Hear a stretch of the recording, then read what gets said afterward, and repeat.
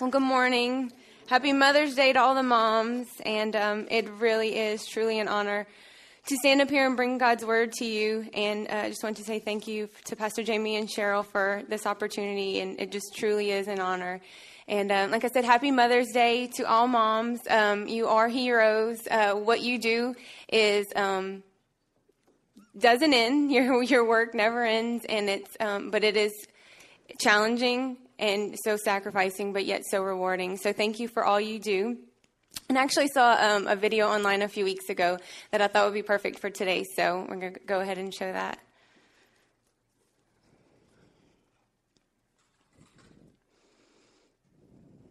Just give me 1 second. Sure. Sorry.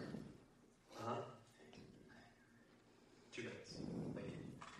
Hi, good afternoon. Sorry about that.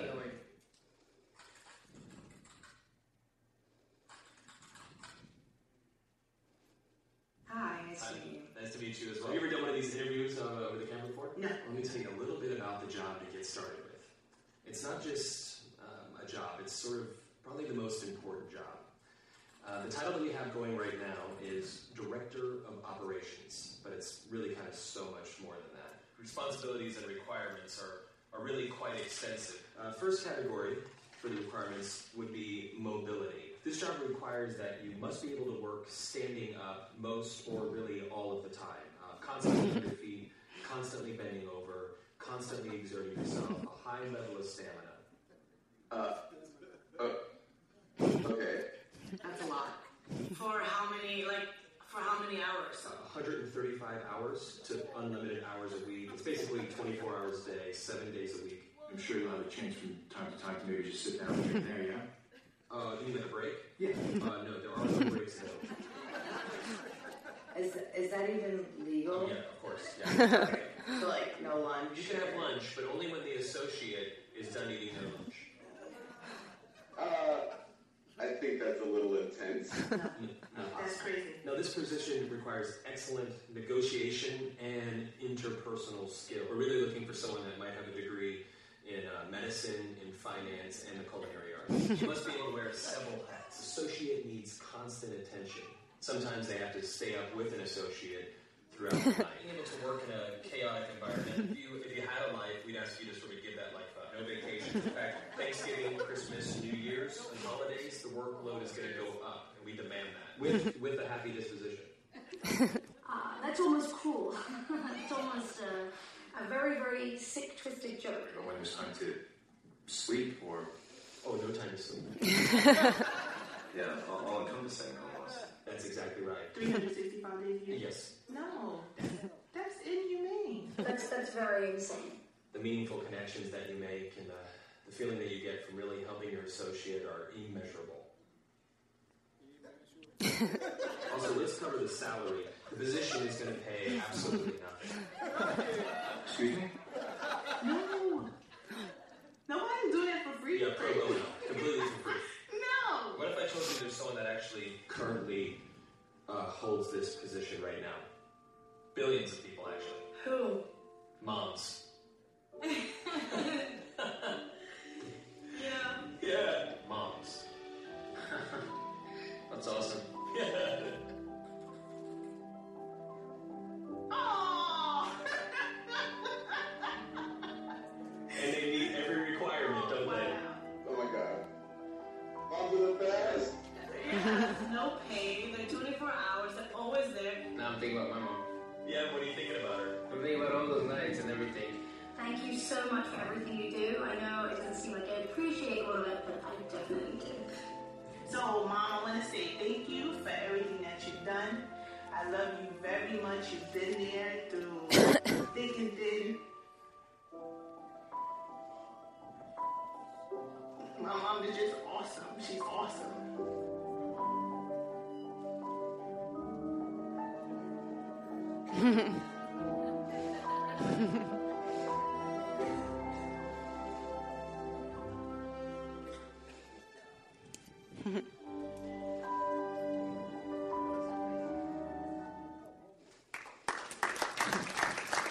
So yeah, might want to make your mom a card to all the director of operations. And a funny part that I like was, oh, can you take a lunch break? And it's only after the associate has eaten. And I thought that was hilarious because I was sitting down eating after my children had eaten lunch. So it was kind of timely. So I just thought that was funny and had a great point. But I just think being on Mother's Day could kind of be a difficult task because I think most of the time you're expected to speak on motherhood and honoring motherhood, which is good and a great thing. But just because I've also never spoken on a Sunday to a crowd of mixed people, there are women in here, there are mothers, there are young girls, there are guys, young girls who will be mothers, but not yet, men who have no desire to be a mother ever. So I just feel like today could be a little difficult. So I decided to go a different route and speak about the thing that has impacted me and helped me the most as a mother. And the great thing about that is it's encouraging and applies to everyone in here, whether you're a mother, a father, or nowhere near any of those things. So I just want to start by praying. So Father, we just come to you, God, and I just pray you would do what only you can do, Father. These are just words from me, God, unless you come, Father, unless you speak, unless your Holy Spirit illuminates this word, Father. And I just pray that you would be glorified, God, that you would be honored in this, and that people can walk away knowing just you, Father. And I just thank you for this day and all that you're going to do in it. In Jesus' name, amen. So the first thing I want to do is the first scripture I have is Hebrews 6:19, and that says, "This hope we have as an anchor of the soul, a hope both sure and steadfast, and one which enters within the veil." And today I want to talk to you about hope. Let me first start by saying that there are two types of hope. There's worldly hope and biblical hope. Worldly hope is a desire for something good in the future. Things like, I hope it doesn't rain today, because you can't control that. So you just, I have plans. I hope it doesn't rain today. I hope I get that job. I hope this is a big one for me. I hope my kids get to bed early. And we all know that takes that process. You have to mentally prepare for bedtime because it's a long process. It's exhausting after, but it's great. And a personal one for me, light came on my van on the way over here, and mine was, I hope this van makes it to church this morning. This one's not really for me because I would love to care about sports, but I just really don't. I hope LSU wins today or whatever the teams would be. I think it's basketball right now.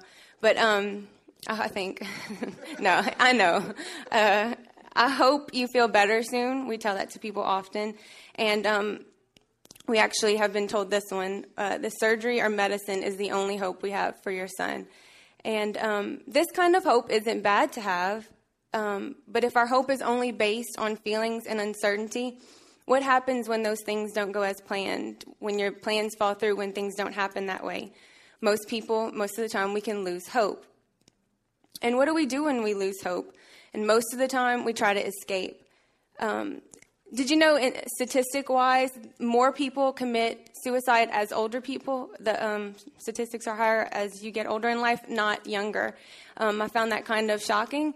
Because what do most youth have, young people? Hope. They look to their future. They look with hope. But as people get older, things don't go as planned. Life is a lot rougher than they thought it would be. So people are checking out because they've lost hope.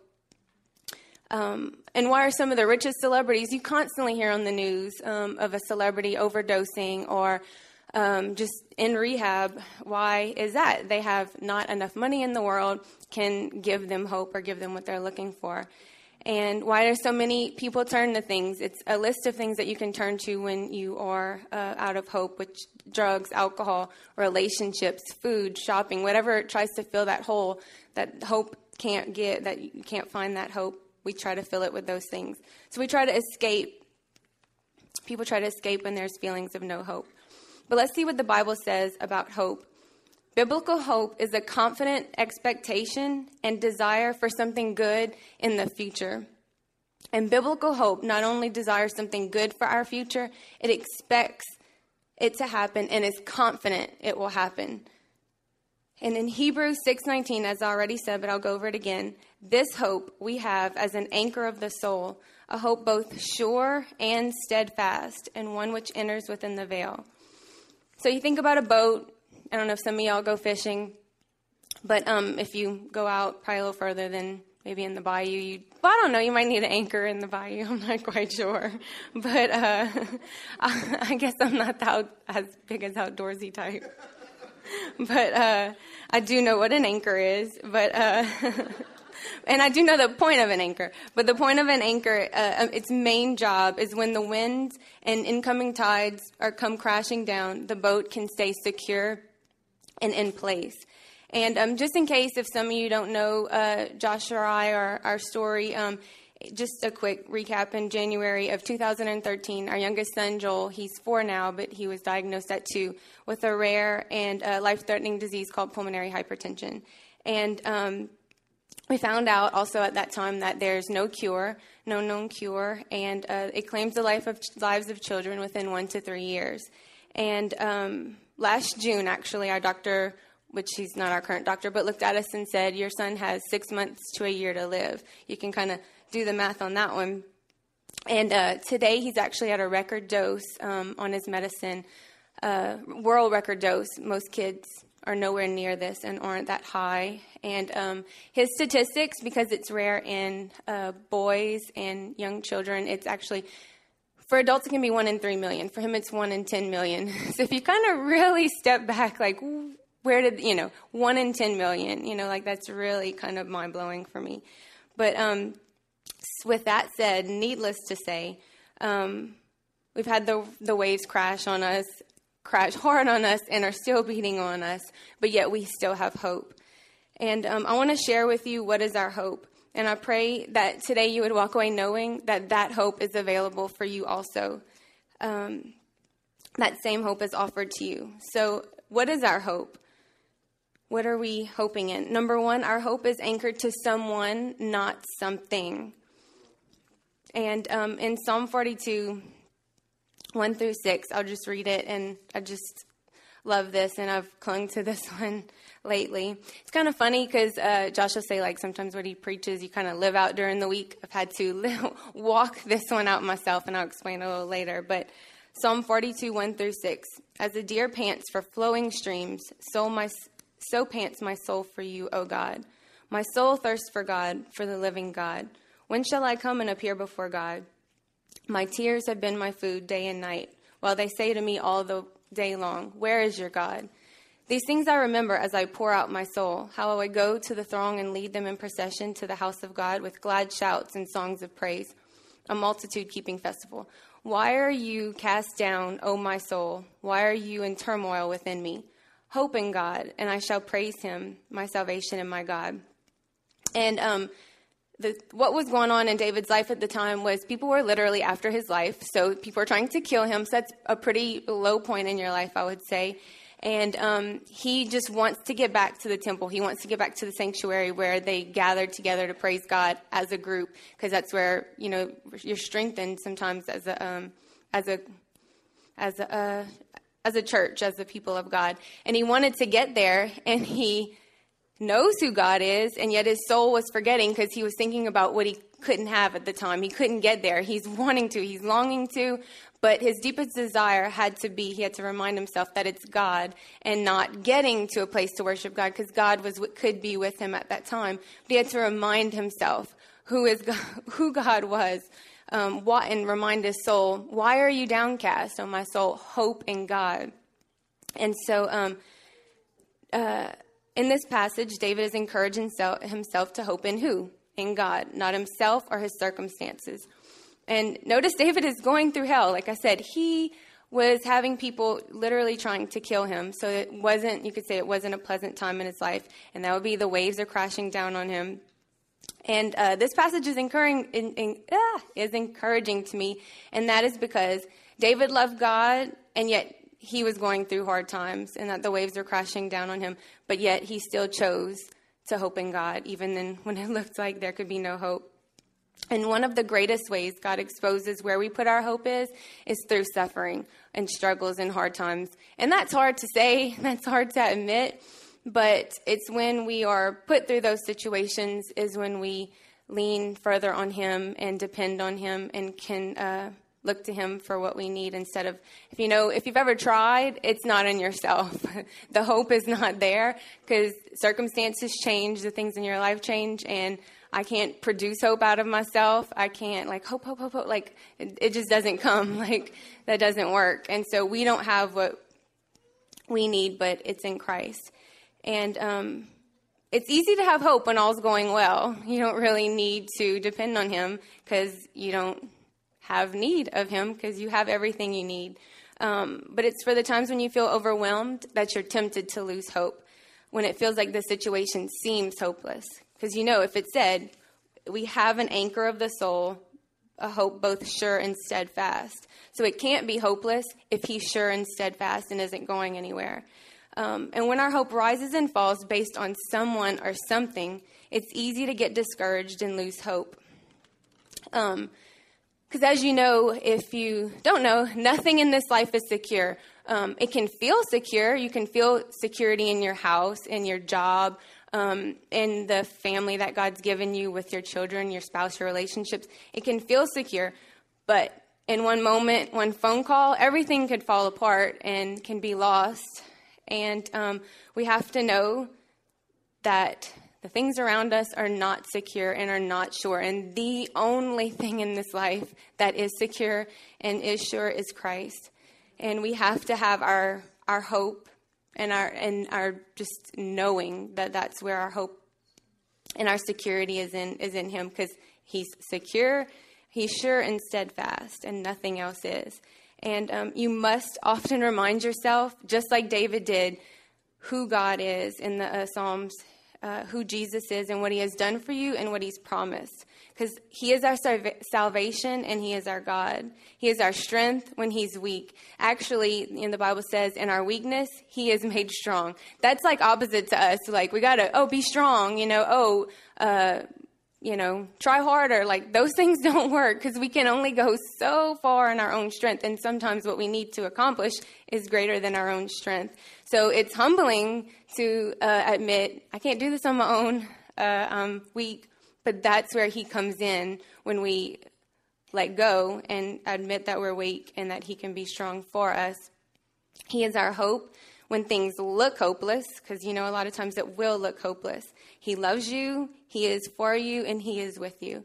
And the best part is that he lives in you. And the Bible says that Christ in you, the hope of glory. So we can have hope in the midst of hopelessness. And the essence of hope is the ability to face the facts that are against you, but keep your faith in the God who is within you. So speaking of hope and preaching, living out what I'm having to preach to you, to say, hey, when times are hard, preach to yourself, say to your soul, to hope in God.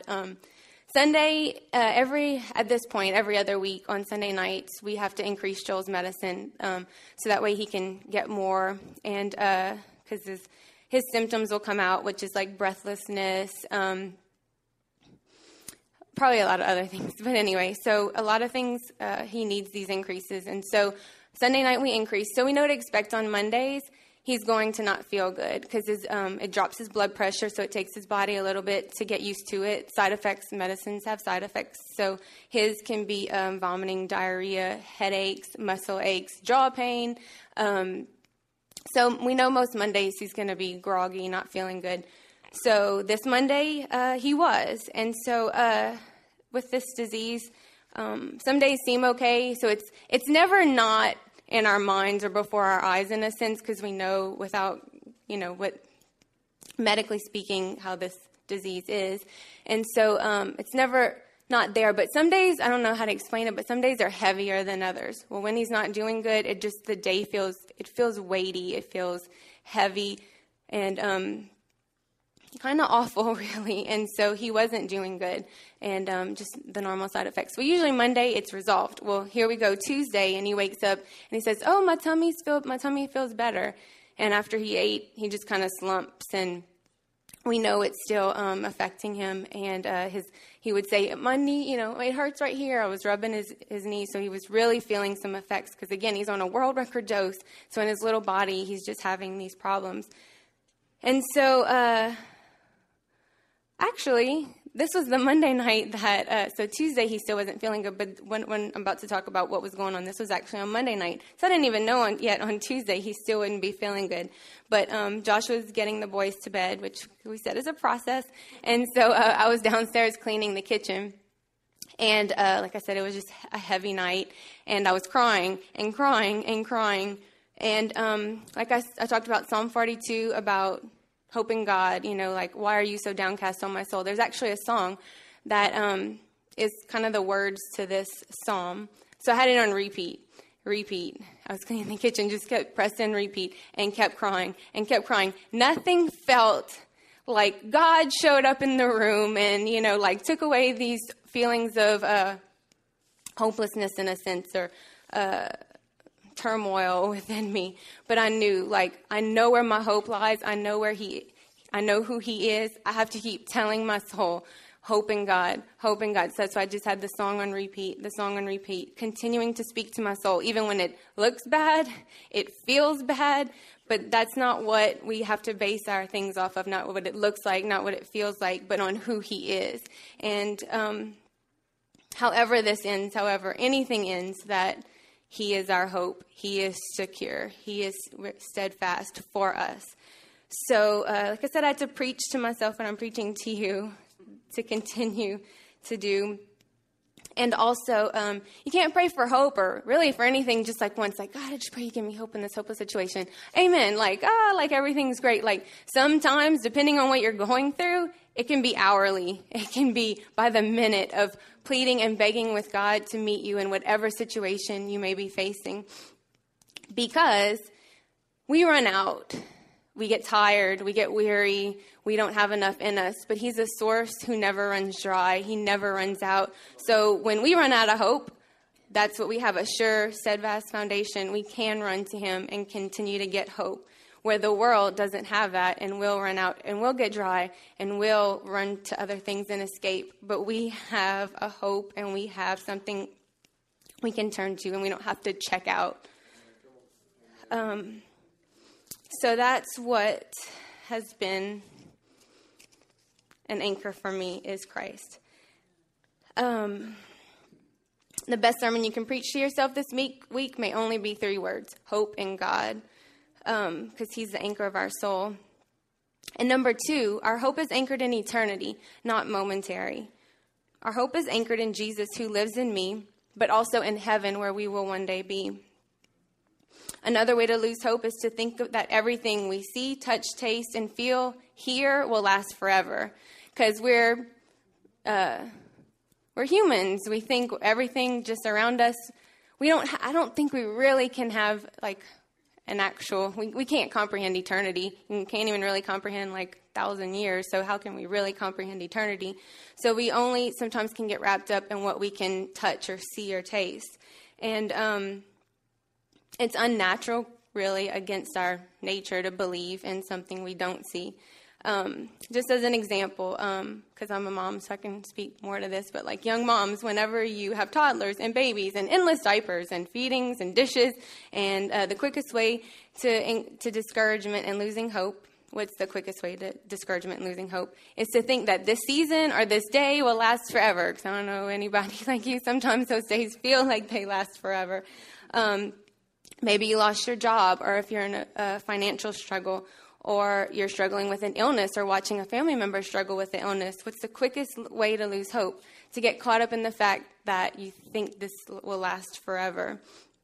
And on one hand, it's true. Most struggles are just seasons, but some never change. There's some situations in our lives that might not change, but and this can be very tough.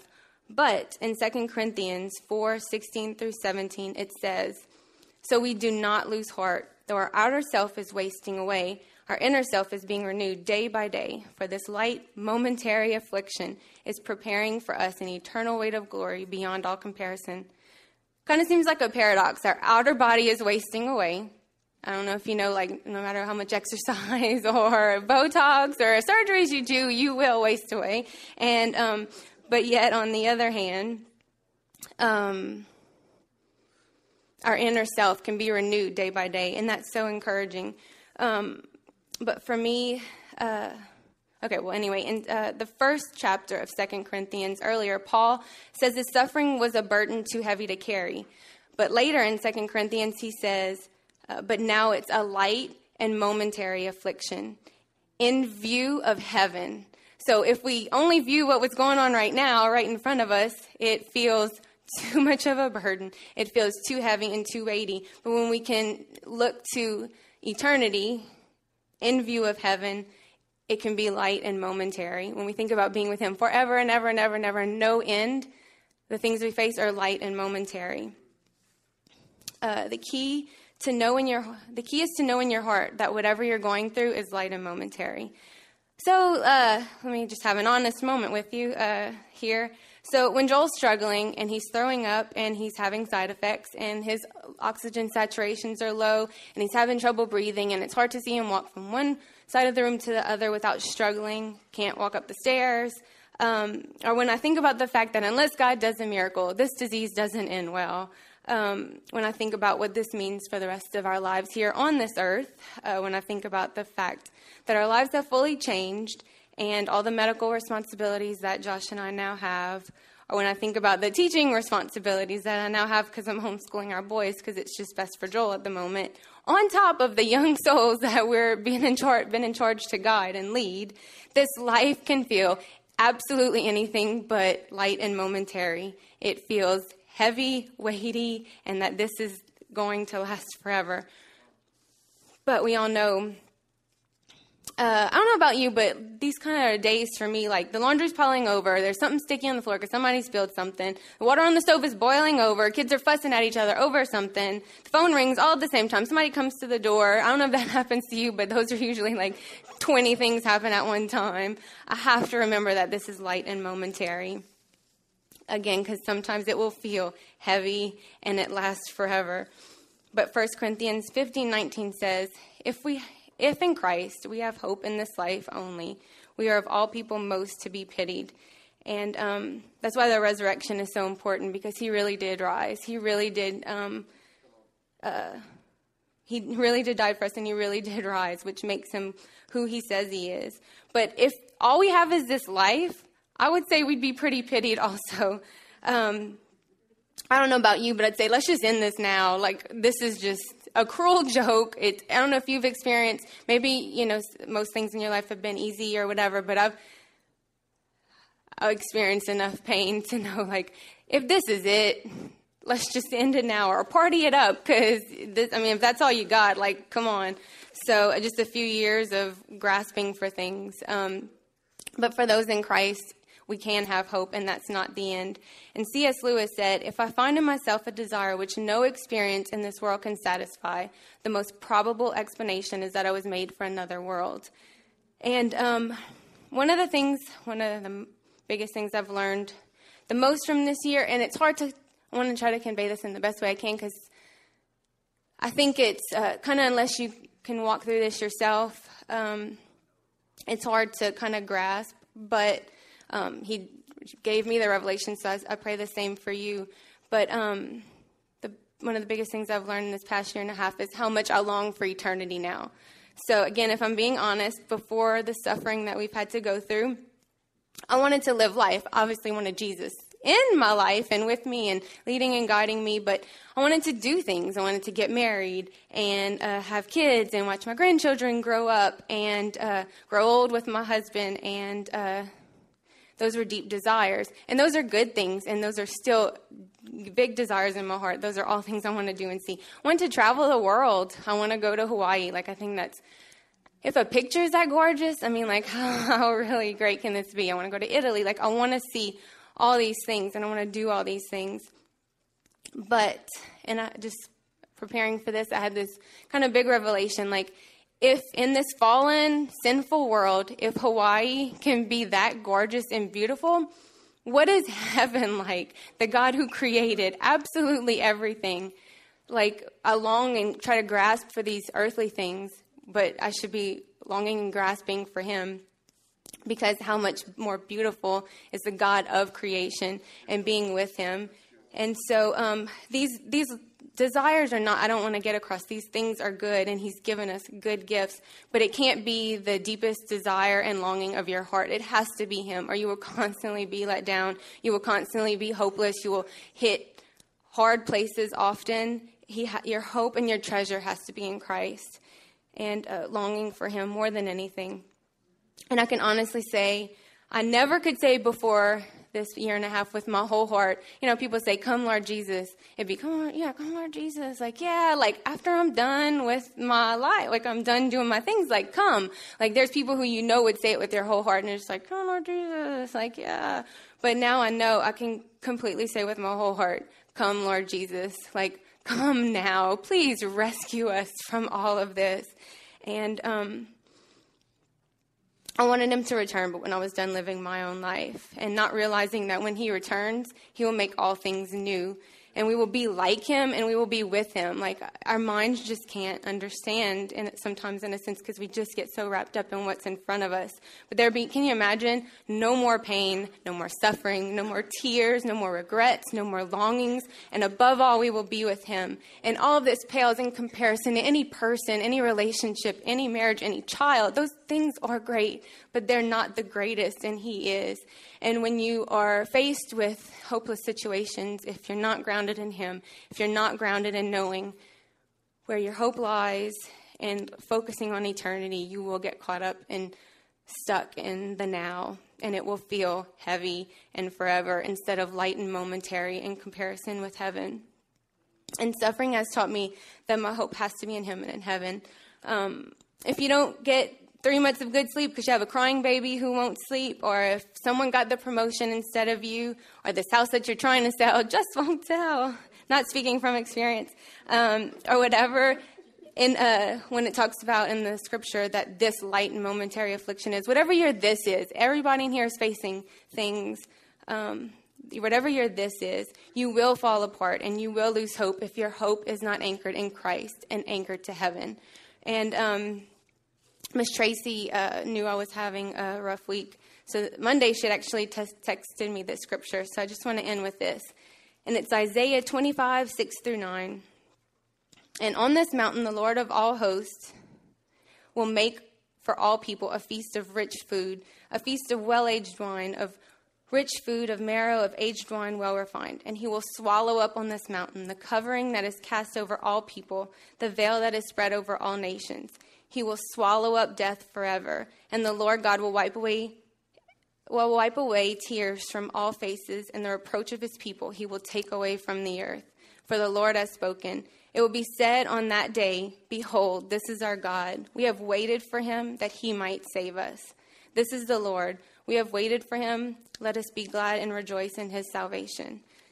And like I said, I just want to end with that, just hoping and longing for that day when he will swallow up death forever. He will take away the reproach from his people. And that we could say with confidence, this is our God. We've waited for him that he might save us. So just thank you for this opportunity. And I just pray that God would just instill in your hearts to have your hope in him, who he is sure and steadfast, and your hope set in eternity. So thank you.